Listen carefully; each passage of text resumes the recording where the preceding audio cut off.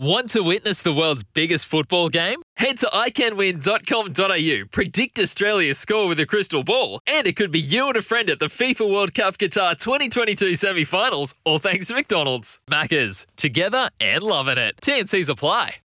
But when did you realise, or perhaps become aware, that you might have had a talent that could actually take you somewhere with this game? Was there a moment or a stage in your journey? And I reckon it was probably not until I went to England and I was playing kind of club cricket over there that I started to kind of dominate and then started to believe that I was a pretty good player. I was playing so much cricket. I was playing 4 or 5 days a week, and a lot of it was crap cricket. But that's probably where I learned to kind of grind and score runs. I'm glad you brought that up because I think you were still a teenager in '96 when you played against New Zealand in that under-19s game, the youth test match. And then shortly thereafter, I think you moved to the UK and you played in the Devon League there. And as you say, the runs flowed. But what was the thinking with heading over there at a relatively young age, it must be said?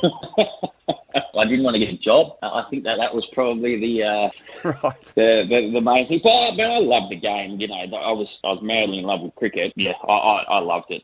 It was Devon is the southwest of England. So at that time, that was a lot before people kind of were going to Europe for holidays and stuff. So you used to get these touring teams almost every day of the week. They'd come down and play cricket. And for anyone who has been to Instow Cricket Club, it's one of the most picturesque grounds in the world. It's where two rivers meet the sea, and it's got like a sea wall and a thatched pavilion, and so it was just a brilliant setting, and I played. I loved playing cricket there. Off the field, away from the pitch, culture-wise, was it an adjustment? Yeah, I was 18 as well, and I was kind of learning about life and learning fast. I'd never lived away from home either, but the one great thing, and it doesn't happen nearly as much now because of visa rules and things like that, but the one great thing was whenever I went over to play cricket in England, I automatically had 10 friends. That was the thing. And because you were the overseas player, that people would go out of their way to help you out. Funnily enough, like a lot of the guys who I was playing cricket with, they all went to the academy in Adelaide, and I was never invited to go there. I don't think they thought I was good enough.